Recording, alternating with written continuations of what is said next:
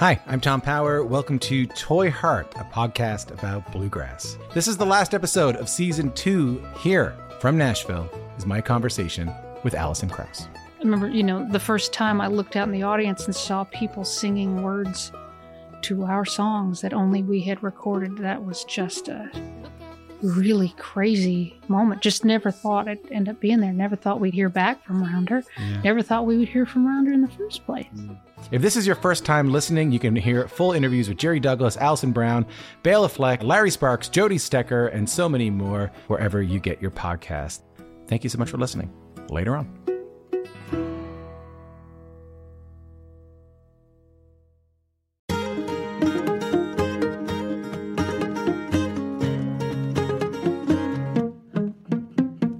Oh, hi, and welcome to Basic Folk, where we have honest conversations with folk musicians. I am your host, Cindy House. Nice to have you here with us today. We're going to be talking about an up-and-coming songwriter from the Boston area, Sadie Gustafson Zook. There is a lot going on with Sadie. Raised in a supportive Mennonite community near Goshen, Indiana, Sadie was playing in her parents' folk band from the age of 6. Homeschooled until grade 5, she learned to channel her feelings through writing. After graduating from Goshen College, she moved to Boston in order to experience life outside of her community and to further her education. She recently completed a master's in jazz voice at Longy School of Music in Boston, and the way she incorporates jazz brings this refreshing burst of energy into her original music. The songs on her latest record, Volume 1, were finished recording before the pandemic started. It's actually an EP. Sadie worked with the delightful Alex Spiegelman, who you will hear on a future episode of Basic Folk. She talks about their creative connection and what he brought to the project. There are plans for a full-length album, as in, that was Volume 1. Volume 2 is going to come out, but who knows when that will be in this world of uncertainty. That very topic of uncertainty is something that she is quite familiar with and has reflected on in her songs, even as a person in her early 20s. We talk about the ability to cultivate that wisdom at a young age. There has also been a pretty significant arc in her presentation of gender. She talks about how this is her first release as an out lesbian and the evolution of her relationship to gender. Still based in Boston, Sadie is one of the most exciting up-and-coming songwriters coming out of the next generation of Passim musicians, that Passim circle, and I'm excited to welcome her to the podcast. We're going to check out a song from her Volume 1 EP. Let's hear Bird Song, and then we'll get to our conversation with Sadie Gustafson Zook on Basic Folk. Bird song makes me squirm, 'cause I've learned to assume it's from a man standing by the road, sick in tow, making all kinds of demands. Smile, sugar sweet, eyes concrete, I stare intensely, longing to appear so austere with a pinch of strong and angry. I like looking bad like a bag, feeling the security of thinking no one's there who would care or make remarks at me. When I'm feeling fine, I resign to the fact that there are eyes who won't let me be as carefree as they were when they were 9. I wish I could be safe inside my skin. Sadie, thank you so much for being on the podcast. I'm so excited to talk to you. Oh my gosh. Thank you for having me, Cindy. I've been waiting for this day for a long time. So let's get right into it. Mm-hmm. From age 3, you lived in Goshen, Indiana. Where was everybody before that?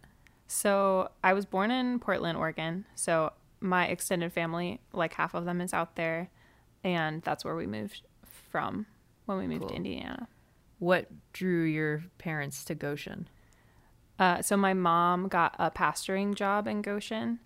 She had gone to a wedding in Oregon for some like friends, and then someone from Goshen was at the wedding and asked her then, I think like pretty point blank, like, hey, do you want to move to Goshen to be a pastor at this like small church? And she was like, maybe, I'll think about it. And then we moved. But also Goshen was like, my dad went to college in Goshen, so it wasn't a totally new or random place. Wasn't unfamiliar. Yeah. Had she been a pastor previously? She was ordained, or like she'd gone to seminary and all of that. I grew up in the Mennonite church, which is, it's like a pretty broad category, but we were like the liberal kind of Mennonites. So like I don't have a lot of church trauma, I don't think. But the church was a really big part of my upbringing. And especially since my mom was a pastor for most of my childhood, just going to churches and hanging out and having friends at church events was like a big part of my childhood. Yeah. Can you talk a little bit more about being raised Mennonite? Like what specifically that looked like for you and how you connect with its teachings? Sure. The Mennonites are like a group of Protestants that kind of believed in not baptizing children. So you would be baptized whenever you decided that you were ready to join the church, kind of as like a statement of like, this is a personal decision for me and not like just something that I'm born into, which ironically, like I haven't been baptized and it wasn't a problem. But yeah, so I went to a Mennonite middle, high school, and college. The town of Goshen is a very Mennonite town where like all of the liberal Mennonites live in Goshen, kind of. Not all of them, but lots of them. Just as like values wise, Mennonites are very into like community, and they're like a pacifist denomination. And so like very like, let's talk it out. Let's try and figure out non-violence ways of dealing with things. And there's lots of potlucks, lots of hymn singing, lots of quilt making. I think like I picked up a lot of things in terms of baking, sewing, kind of crafty, making things kind of things from Mennonites. And then also like singing was just something that happened. It was just like a part of being with people. And so like all of the children's choirs and stuff that I was in, they were all kind of associated with the Mennonite church as well. Or at least were run through the Mennonite college that was like, they had a community school of the arts and had a lot of classes and stuff. Even though not everything was like really explicitly Mennonite, like most of the circles that I grew up in were really kind of like cradled within the Mennonite church. So your parents, Les and Gwen, they seem like such sweethearts. Yeah, they're very nice. So your mom was a pastor. Is she still a pastor? So she's still ordained. She's currently like in school getting her doctorate of ministry, but she's not currently like working with a congregation. And what does your dad do by trade? So right now he works for a Mennonite organization that does kind of relief work for like international relief kind of things. So he's doing kind of fundraising for that organization. And they're both musicians, and they each play multiple instruments, and they encourage you to learn violin when you were 4, and then you actually started performing in their folk band when you were 6, which sounds very cute. Yeah. For a while when I was younger, my dad was a like full-time musician, and he was doing like school shows in elementary schools with a bunch of different instruments. So like just that context, like he is a very good auto harp player, and for a while that was like his trade. And then I think he kind of got tired of self-promotion and then switched to like, okay, I have a social work degree, and like what can I possibly do that is like integrates music some, but is like just different. How did your parents' approach to music in your house growing up help shape the type of musician you are today?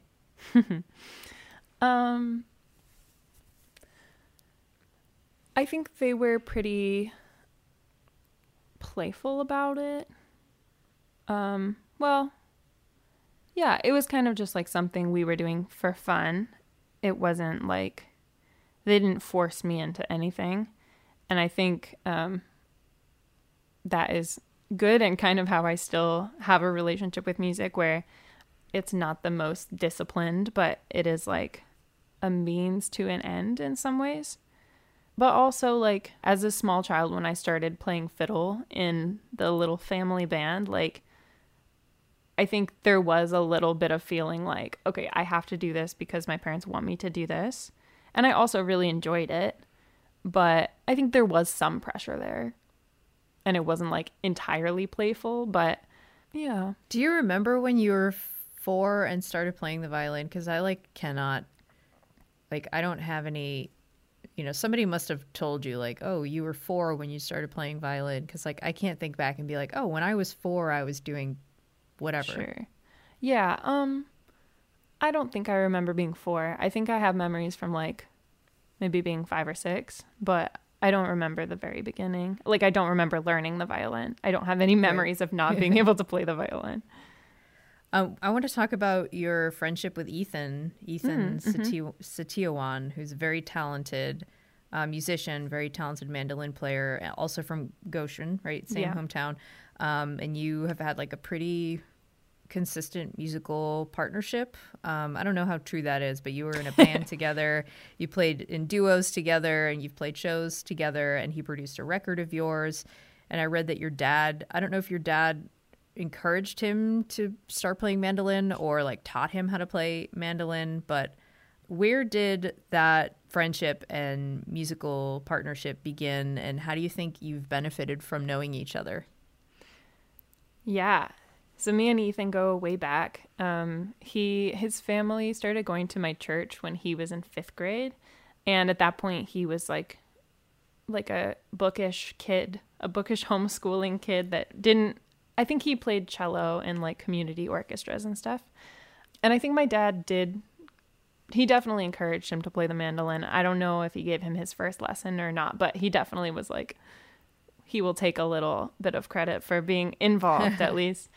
But yeah, so there was this band called the Band of Goshen that was like my dad, our friend Kent on the bass, and then my mom and me and Ethan, and then like some other kind of rotating people that would play for contra dances. And so once Ethan picked up the mandolin, and once it became clear that he was like super serious about it and like extremely talented, it was very clear that like playing with Ethan was extremely different from playing with my parents. And then Ethan moved to Boston. He was now in college. I mean, I didn't know that Boston was like a hub for music in any way before Ethan. Like, he told me about all of these bands that ended up being like people that I really greatly admire, and then people that like now some of them I know personally, which is very fun. Like, I didn't know about Berkeley. I didn't know about the New England Conservatory, like any of the like, I don't know. There's such a scene in Boston, especially for bluegrass, which isn't really my genre, but I hung out with a lot of bluegrass people due to my relationship with Ethan. And yeah, I just like wouldn't have had any idea had it not been for Ethan. And I think he was like a really great instrumentalist on its own. And then I think playing with me helped him kind of figure out how to play with singers and how to like honor songs and not just tunes. Cause I feel like for a lot of these very like genius young musicians, like they get so into like the vibe of tunes, like music without words. They kind of elevate that as like the best thing you can do is like this really elaborate tune situation. Right. Oh, and I think that playing with me was probably helpful for him in terms of like helping him kind of expand his own playing into like, I don't know, things that were just not the same vibe as what he had been doing before. Sadie, you were homeschooled until you were in the 5th grade. How do you see that experience reflected in your personality and the way that you connect to people? I was a really social homeschooler. So the reason that I quit homeschooling in 5th grade was just because I wanted to be around more people. But we were very like unschooled kind of just the philosophy that you're learning all the time and there are lots of different ways to learn things. And especially in elementary school, like there are, you know, some things that you really need to learn and sit down and think about, like reading and like some math kind of stuff. But a lot of it, like, you can kind of just pick up if you're put in a situation that is like, go to a museum or like, I don't know, bake and then learn about fractions and stuff. I think the casualness of like the homeschooling that I had been a part of was very formative and has kind of carried through into the way that I make music and the kind of music that I make, that I'm like trying not to be like super analytical about it and kind of just like go with the flow and see what comes out.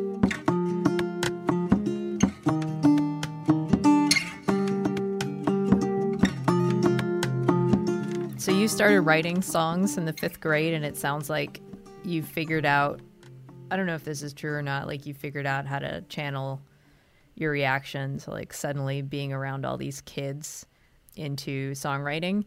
How did writing make you feel? Like, how did it help, and how does it feel now in comparison? It gave me like a pretty tangible way to organize my thoughts about relationships.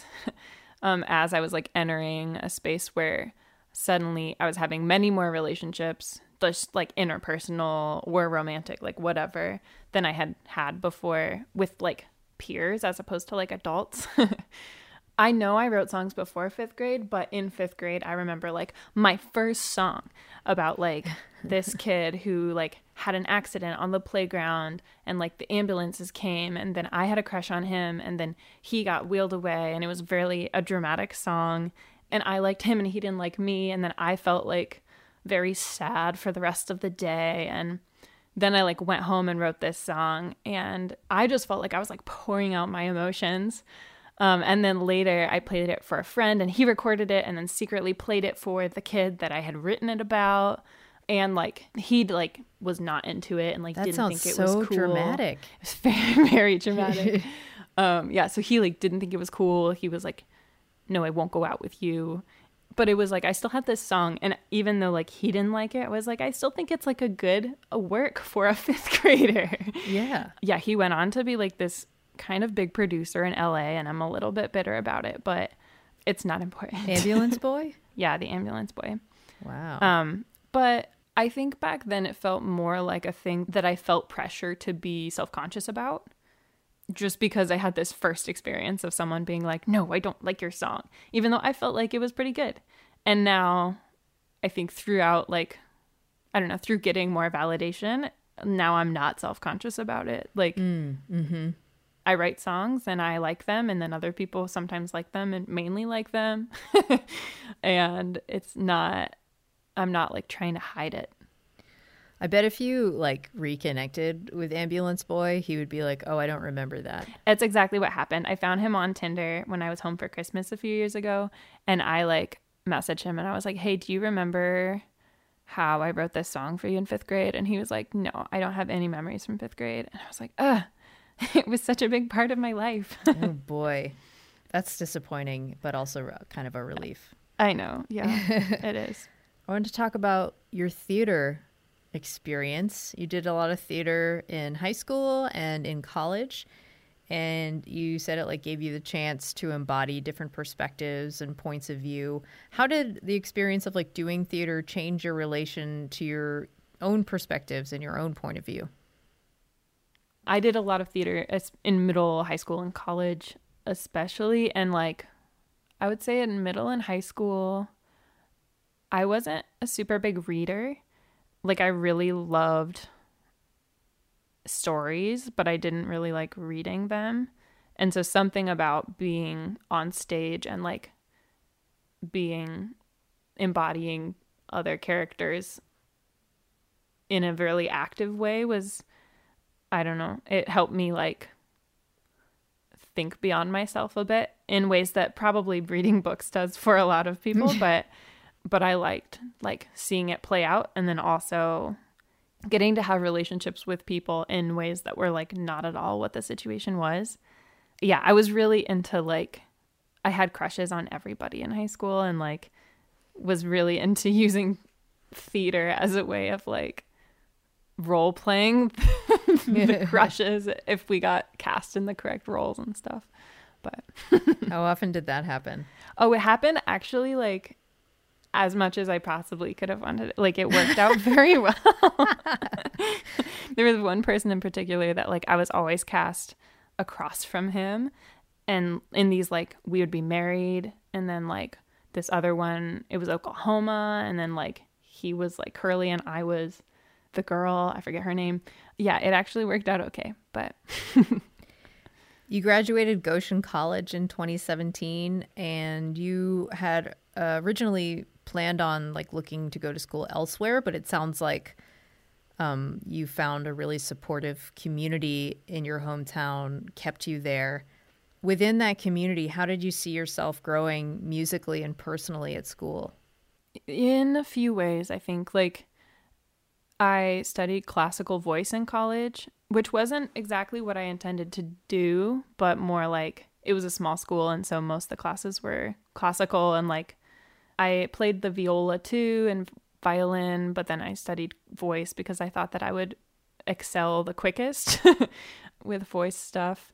So in some ways, like I think that I got much more of a classical basis in like technical singing that I hadn't had before in quite the same way. I had had voice lessons before and had sung like Italian things, arias and stuff, but it was just much more intensive. And like I was cast as the role of Susanna in The Marriage of Figaro. So like this lead role my freshman year of college, which is it's an opera. I didn't know anything about opera. I didn't like opera, but I was like thrust into this role. And also like, you know, I wanted to like do a good job. I wanted to like, I realized that that was like a very fortunate thing to have happen to me. And so I think some of it was like learning to enjoy classical music and opera in ways that I hadn't really thought to before. And singing in those styles, did that change the way that you sing now? Yeah, I think so. I think it kind of broadened my understanding of like what I can do. That's cool. And I'm not like inserting super cadenzas into my original music really, You're but not? yeah, I like maybe take more risks in terms of like where I'm placing something in my range or like. Right, because you've been pushed. Yeah, right. I know where my expansiveness is, if that makes sense. Yeah. I think Ethan was very formative also in my college experience of music because I had kind of like side by side this like classical opera situation that I was like very quickly excelling at, and then the Theory Expats like progressive bluegrass band situation where we were like, I was like listening to all of these progressive bluegrass bands in my free time, and all of them were like Boston based, and so it was kind of like having those going at the same time I think was very nice. Like it didn't seem like they were super connected, and in fact it felt like they were very disjointed at the time, but when I came to Boston and like ended up going back to school, everything kind of like ended up lining up in ways that was helpful. You play a lot of instruments. So your main instruments are violin, ukulele, guitar. Is that true? Yeah, right now I would say like guitar, violin, viola, ukulele. Like I'm not trying to emphasize my ukulele skills at this point, but Right. but I can play the ukulele, yes. I read that you play, and I might be missing a couple, viola, saxophone, piano, mandolin, cello, bass, banjo, as well as guitar, violin, ukulele. I think like growing up in a house where my dad had so many instruments, I was like quite a dabbler. So I don't want to say like I'm proficient in all of those because I'm definitely not. But like if somebody gave you a stringed instrument that you'd never played before, like could you pick it up and just figure out how to play it? Probably. Like I could play a few songs on it. I don't want to like overstate my abilities, but like stringed instruments make sense to me, and I can usually cool. figure out how to make some sounds. So how do you think like learning all these different types of instruments or having that kind of like setting in your brain when you pick up a stringed instrument, you're like, oh, obviously this is what you do. Like to me, that sounds like amazing. It's like being able to pick up any language because you know a lot of different languages, and then you're like, oh, this is how language works. Except not at all. Language is so weird. But how does being a multi-instrumentalist benefit your creative endeavors? I think it gives me a lot of different influences to draw from. Like, there have been times that I've been really trying to focus on like playing violin while singing, or like my last album, that was like a moment in time when I was like, okay, cool, my thing is going to be playing violin and singing at the same time. And that didn't necessarily end up happening. I was listening to like Laura Cortese and like Andrew Bird and like more people who were doing that kind of thing at that time. Whereas like then I moved to Boston, and then I realized that traveling with 2 instruments on the bus is not that helpful. And so I was like, okay, I'm just going to play guitar now, mainly to accompany myself. Right now I've kind of been paring back a little bit and trying to just focus in more on especially the guitar and like voice and guitar and ways that they can work together. I feel like I had more of an identity as an instrumentalist when I was like in Goshen, because I was like with my family who had all these instruments, and I wasn't around musicians that were like really extremely proficient at all of the instruments. I feel like when I moved to Boston, I was kind of exposed to all of these like child geniuses that were at Berklee, and and so then like in comparison, it's like, no, I am not really a multi, like I play 2 instruments, like, okay. And yeah, I feel like it made me much less likely to like categorize myself in that way. Right. So, all right, I'm going to read some wise words that you wrote on your Kickstarter in 2017 as a senior in college. Okay. Constantly focusing on myself can lead to an endless echo chamber of uncertainty. While taking a moment to consider someone else's reality both takes the pressure off of me to figure out my own stuff and provides a refreshing glimpse into another way of life. This is very wise for like a 22-year-old, I think. How, in thinking about wisdom, like how did you cultivate that wisdom as a young person, and how do you continue to tap into that? I think my mom is very wise. And I think like just like as an individual, she's very smart and very wise, but also she's like a public speaker in the pastoral roles that she's been in. And so like growing up, I had this person that was just like, always had really solid advice, and like her sermons were not particularly, they were sort of scripture related, but it was more like storytelling and like. And you love storytelling. And I love storytelling. And I think I like picked up a lot of like turns of phrase and like, I think I picked up a lot of storytelling elements from her, and I like to think some of the wisdom too. I don't know. I was in middle school. I like always thought that I was like very wise for my age, which I'm not going to overstate my wisdom as a middle schooler, but like, I think part of like being homeschooled gave me some like elitism in my head about like, oh yes, like I understand things because I have friends that are adults, or like that I just like was around more adults than kids for some time in my life. Felt like I had like some well-roundedness that like gave me different perspectives, and like, the older I get, like the more I realize that I don't have other perspectives, and that like I need to seek those out. So like, for example, I read now. That seems like a very natural thing for like a smart young person to do. Like, it sounds very familiar to me in that like you're going to school with all these other kids, and you're like, there's something out there that I feel like I know and these kids don't know. When you're like 25, you're like, wait a second, I know nothing. And then you start to find out that that you were onto something, but you just like don't have the intellectual capacity to grasp it quite yet.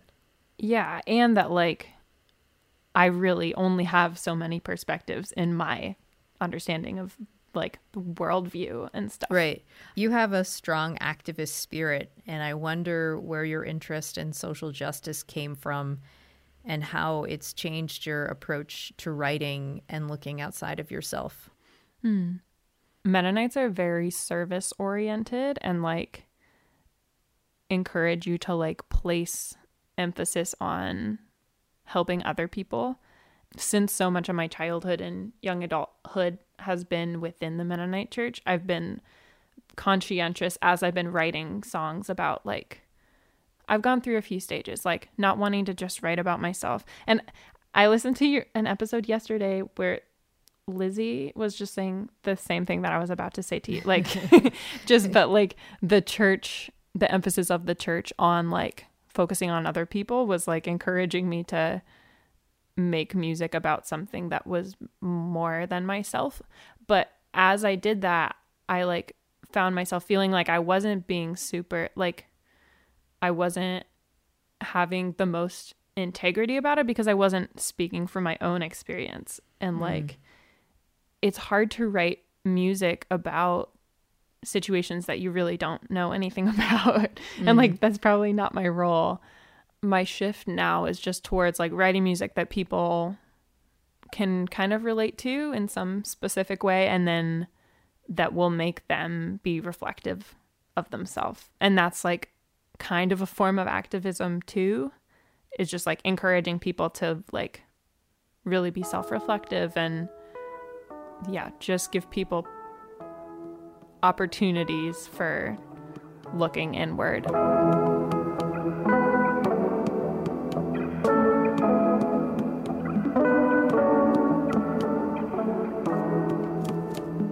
Since becoming an adult, you've spent a lot of time outside your hometown. You know, you went to Peru. How long were you there for? So it was a study abroad program in college. So it was like 3 months. That was the first foray out of Goshen. And you moved to Boston in 2017 to further your education.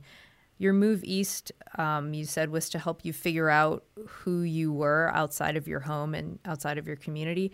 What has that experience been like for you so far? What have you found out about yourself? Yeah, I've learned a lot. I think initially I went to Goshen College because it was a great school and financially it was a wonderful decision. And I really liked the school. But I knew that like I was getting kind of overly focused on the Mennonite world in some ways. Like when I would meet someone who wasn't Mennonite, that was like really cool. I was just like, oh, that's so strange. They're not even Mennonite, you know? And like, obviously there are lots of wonderful people that are not Mennonite. Most of the world would be probably not Mennonite. And so that was the point at which I was like, okay, I probably need to leave this town just to remind myself and to like learn just because that doesn't feel like a very good place to begin adulthood with that kind of mentality. What I've learned about myself, I really like being in a community, which I guess is not really separate. That also was the case in Goshen, but like I have worked at Club Passim for most of the time I've been in Boston, and I lived in like a music house with a bunch of different people, and that has been like a really wonderful way to kind of have continuity with like the importance of community in my life and feeling like people know me and like appreciate me. I also found out that I'm pretty gay during my time in Boston, which was kind of a surprise to me. And that's been great. I'm not sure what conclusions I would have come to had I not been outside of the community that I grew up in. And I think that has been like a new theme in my music too, just because it's a new and exciting and feels like true in a way that a lot of my earlier music was very like projecting some imaginary like romantic experience that hadn't happened yet. And I feel like now I like have real subject matter to go to use. Congratulations on Thank you. discovering all of that exciting stuff about yourself. You recently completed your master's degree in jazz voice at Long East School of Music in Boston, which is like you snuck in there right under the wire before graduation shut down. Yeah. In 2019, right? Yeah. Yeah. So Good work. I have this theory about jazz and you and your sense of humor. Okay. Like I want to know like why incorporating jazz into your music is so important, but also like you have this like great sense of humor. I'd like to hear like more about where that came from. And then the intersection of like humor and jazz, where you see that when it comes to your music. And maybe like my theory is that like understanding jazz for you helps you inject your personality into your songs. Yeah, I think that's like pretty true. I don't know that jazz would have been the only way to get into it, but like when I decided to go to school for jazz, I didn't really have a jazz background, and I knew that I wanted to be writing folk music. All of my formal instruction had been classical and really kind of like starchy. And so I was looking for more school that was not that. That was just like a way to encourage me to like, I don't know, get into my body more when I'm performing, or like not be as scared of making a mistake. And yeah, like using jazz chords in my writing as well. So I think, because before I like would get comments that, well, when I was a kid and I would perform on the violin, I would just be like really solemn faced and really still. And people would be like, you look so sad when you're playing the violin. Like you should smile because it's nice. And I think I brought some of that into like when I was writing music in college, and it was still like, I was a pretty like still performer. Now I don't really think about it. Like going to school for jazz was definitely part of what helped get me maybe like out of my head a little bit more, and more like, it's okay to move. It's okay to make a mistake, and it's okay to like be like in the moment when you're performing. And like, I think before I would get kind of like, I would just like think about other things when I was performing my music. And it was very much like going through the motions and like stay in the moment. Right. And I think that some of jazz and just like my graduate education was like, okay, how to stay like in your body when you're making music in a way that makes you easier to connect to the audience too. And how humor plays into that. I mean, I'm like a big advocate for like being kind of like unapologetically dorky, or just like not really worrying too much about what people will think about what I say. Like, I don't think I'm really that funny, but I think my delivery sometimes is like startling in a way that makes people laugh, which I like that. I love that you don't think you're funny. Well, no, so I think I'm a little funny, but like anything premeditated is not funny. Like, I don't think that I can like contain whatever humor that exists inside of me, because it always comes out in a way that I didn't expect it to.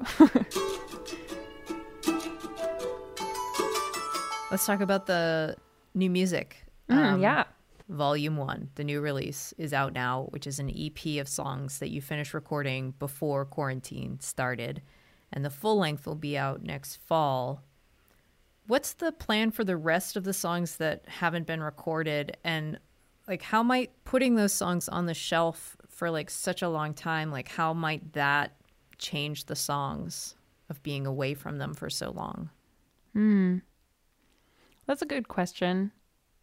I think it might change the songs that I choose to record also. So like some of it, I mean, so I recorded half the songs, and then the other half of them, I like had a rough idea of what songs I would include. And like since March 15th, like I've written some songs that I really like, and I think I might rather include some of them than the ones that I had been planning on before. Just also knowing that the process will be so drawn out in terms of like if I'll ever tour these songs, and by the time everything is done, the recording process will probably be different from what it would have been before. We're still like definitely figuring out the best way to proceed, because I had been recording in New York in my producer's apartment. it's like not very many people, but I feel like in the middle of the winter, that might be a bad idea. So I think it'll probably be a lot more like remote recording and then layering things. I love that Alex Spiegelman is your producer. Yeah. Oh, he's great. He is so awesome and so like wildly creative. And he's going to be on Basic Folk at some point soon as well. Ooh. And I'm really looking forward to talking to him. Can you talk about your connection to Alex's approach and what he added to the process of making this EP? Yeah. Alec is great. He is like very interested in maintaining the imperfections in songs and like kind of highlighting the weird parts or like the weird moments that kind of give music its character, which has been really fun for me because I think when I have recorded on my own and then when I was like a kid and recording with my dad, it was very much a mentality of like, okay, well, since we have time, we're going to record it until it sounds the way that we want it to sound. With Alec, it's like, well, your voice cracked at this point and everyone in the room cried. So probably we should use that take. And I'm like, okay, I think you're right. And it's just nice to have someone else be there to offer that so that I don't have to be making all of those calls in a way that I'm like extremely biased. So you mentioned this earlier that you have discovered that you are gay. And this is your first record, the first music that's been released since you came out. So I don't know how you like identify your orientation. I read on the internet, like somebody wrote that this is her first album is coming out as a lesbian. So like, I don't know if you use the word lesbian or what do you use? And like, I don't know, what is your relationship like with the word lesbian? Sure. I am kind of using a lot of words right now. Yeah, at this point, I'm like not sure if I ever want to like date a cis man again. So in that way, I'm like, I will say I'm gay and queer and like, yeah, lesbian. And if I, I am like partnered right now, but if I like met a really wonderful cis man at some point and was like down to clown, then maybe we would, I don't know. It's not that I don't like labels, but I feel like at this point it hasn't been helpful for me to be labeling myself based on what I don't want to pursue as much as like, yeah, I've been really excited about like the queer community that I've encountered since coming out, and like a lot of like identity things about lesbians has felt really cool and like it matches up with me. And so I think any of those words are fine. And I'm also not using them in a very exclusionary way too. Like, cause at first I also thought I was like just pretty bi. Like I was like, maybe I like men and then would like have sex with a woman, but not date them. And then like very quickly It was like, well, that's not the case. And so, yeah, I don't know. I'm leaving room for change, just realizing that like my understanding of myself has changed so dramatically in the past 2 years that like, what's to say it won't change again? And not in a like, I don't know. I think it was a little bit hard initially because I like hadn't really thought of myself in a gay way. And I grew up in such a like religious situation where the narrative of people that were like pro inclusion was like, well, they're born that way. So like, you just like, you can't expect, like, you don't want gay people to change because they're born that way. And then when I was like, well, but now I'm just kind of deciding that this is who I am. And like, am I born this way? Like, I don't know. So that was a kind of like confusing area to navigate, but also like you make choices all the time about what you're going to pursue and who you're like. Yeah, I made a choice to date people that were different than who I had previously dated. And it was great. And then I like learned that I enjoyed it and that it was good. So that's what I have to say. I've noticed there's this like real arc in your presentation of gender. Like looking at pictures of you in college and like looking at videos in you at college. You're like a long-haired lady who like wore some feminine dresses that showed some shape of a body. And now you look like pretty androgynous. You have short hair and you're like pretty neutrally androgynously dressed. So how has your relationship to gender evolved? I feel like it has been more about presentation than like actual gender identity for me, or like throughout my process of like coming out in a different sexual orientation than before. I feel like I went through this, like initially when I came out, I was like, someone told me, we went on a date, I was wearing a dress. She told me that I didn't look like a gay person. And I was like horribly offended. And obviously that's just like a mean thing to say. And then I started like buying all these mask clothing and like I cut my hair. And like that wasn't all due to that one date, but it was like me trying to figure out like, well, I haven't tried this. Like, would this feel genuine and good? And I think there was like a few months where I was like, okay, I'm going to like be dressing completely masculine and like throwing away all my dresses and things. And then I like kind of missed having a shape and like kind of missed some of the clothes that I had gotten rid of. And I think I've gotten to a point where I'm just not worrying about it quite as much. Like, I think also I got pretty hung up on like the butch femme dichotomy and trying to be like, well, where am I? Like, I feel like there's some butch people or like masculine presenting people that like, you know, it seems like they have always been like that. And that's like really has continuity. And I was like really wanting to be genuine to who I was, but also being like, okay, well, I had a tomboy phase in middle school. So like maybe there is some continuity but it doesn't mean that everything in between was like fake me. Yeah, I feel like I've kind of reached a point where I really love being comfortable and that aspect of like lesbianism really is appealing to me, and like outdoor wear. I'm just like, I found a coat that I really love. But I think I'm just not worrying about it as much anymore. I was just thinking today, like maybe I'll grow my hair out because I look great with a bob and like trying not to make it as big of a thing as it was initially, like just to be like, yeah, there are lots of different people that present lots of different ways and they can change from day to day and it's really whatever people want. But yeah, I think I'm like fairly happy to be identifying as a woman. That feels like that hasn't really changed. But I do like, I love the gay gaze, you know, like I want to look gay enough that people are noticing me.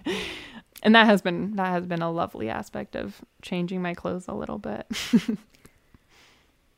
You're part of this really wonderful new generation of singer-songwriters and musicians who are centered around Boston and centered around New England. And your particular community kind of revolves around Club Passim, the folk venue in Cambridge. Since COVID, Passim hasn't been able to have in-person shows since March. I mean, no venues have. But I was thinking about this recently and was wondering about your perspective of it. So, like, the generation that I was a part of at Passim was like Anais Mitchell, Rose Cousins, Mark Gorelli, Rose Polenzani, Meg Hutchinson, all of those musicians who were kind of like blooming and thriving at the time. And I just like cannot wrap my mind around like not being able to see these musicians play or be around these musicians for like an entire year or like however long this lasts. So what do you think? And you may be having a perspective because we've been doing this for almost a year now, but like, what do you think that this pandemic is going to do to like this generation of musicians who thrive on community, and what do you think it's going to do to those communities? Well, I think for me personally, like, it's pretty sad. Or like I really valued the community of my coworkers working at Passim and also the musicians that come through. And that like, because of the pandemic, a lot of people have left. Like people have been moving, or if they were planning on moving on from Boston, like they might be quicker to do that now, as they might not be making money and having to pay rent in Boston and things like that. So in some ways it feels kind of sad and like just like everybody is dispersing, but also so much of the scene in Boston is built around music schools, and like people graduate and leave all the time.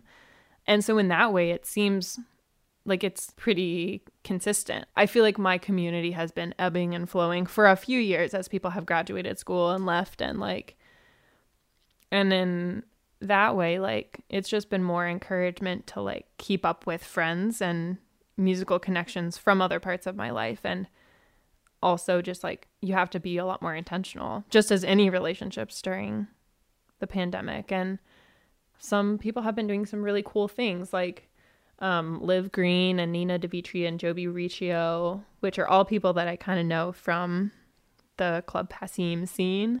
Like they started an online music camp that like happened at the end of October and that I taught at, and that was really fun. And it was like, yes, this is the kind of community that I have been missing, and like where you're friends, and then also you have like this musical kind of connection too, and can talk about the more like introspective side of writing and creating and like being a creative person. And also like there are still people around. I had a get together in my backyard for my birthday and had a few friends and a few friends who are musicians that were there. And well, everybody was a musician, but a few friends from the scene. And it was just so nice to like have people in the same place and be able to chat and talk about how everybody's going through a rough time in whatever way they were going through it. And I think that was like a thing that I loved about Passim, that we would all like complain about our lives in the wine closet as like wait staff. And then like a few months or days or weeks later, then you would hear like a new song by someone that was like directly related to what they had just been talking about in the wine closet. To have that like 2-level friendship was like so sweet. Yeah. And who knows which of those people would return to working at Passim after, or even like the timeline on what that would be. But it feels kind of just like it's the past a little bit. Yeah. And like, I'm sure it'll continue in ways as things get safer, but so much of the music community is very spread out, and people live all over the country, and then you tour, and then you have friends' places, and then you can stay on their couch. So like right now it's inconvenient, and that eventually people will be connected again. Are you ready for the lightning round? Yeah, I brought my book that I've been reading so that I remember the person who wrote it. Perfect. All right, Sadie, here we go. Okay. What is the first song you learned on the guitar? They will know we are Christians by our love. Yes, they will. What is your karaoke song? Something by ABBA. Dogs or cats or something else? Cats for now. Mavis Staples or Aretha Franklin? Aretha Franklin. First celebrity crush? Jake Gyllenhaal. Who is the nicest musician you've ever met? Oh, because I've worked at Passim for so long, and I've met so many musicians. So many. The guy that wrote Bill Staines. Aw. He's so sweet. What is your favorite podcast? Right now, Reply All. First album you bought with your own money? Probably like the Singing in the Rain soundtrack. First concert? My parents. Sweet. Last book you read? Girl, Woman, Other by Bernardine Evaristo. Flying or invisibility? Invisibility. Last one. Okay. Where is the most beautiful place you've ever visited? Oregon. Oh. The whole state? No, I just have one very specific memory of like the Oregon coast that I was like at camp, and I was like, I encountered so many different landscapes within like a few feet of each other, and I like crawled up this like mountain on the side of the coast, and then like burrowed through some like leaves, and then there was like a forest of moss, and then I walked a few feet, and then the forest was completely gray and everything was strange, and then like And then all of the sudden, it didn't feel like a real thing that happened. It felt fake. Yeah, it was real. That's awesome. Sadie. Cindy. Thank you so much for answering all the questions. And oh, yeah. Thank you so much for having me. What an honor. congratulations on the new EP. The songs are awesome, and I can't wait to hear the rest. Yay. Thank you so much. I'm excited to share. Basic Folk this week produced by Laura McCarthy. Lindsay Myers is our business manager. Alex Stanton of Townspeople does our music. Basic Folk is on the American Songwriters Podcast Network. I am your host, Cindy House. A pleasure. Thanks for listening. You can find all of the episodes at cindyhouse.net or wherever you get podcasts. It's very simple on the podcast app, on Spotify, Stitcher, wherever. You can tell your smart speaker to play Basic Folk. Even that works. It's pretty cool. All right, we'll talk to you next time. Okay, bye.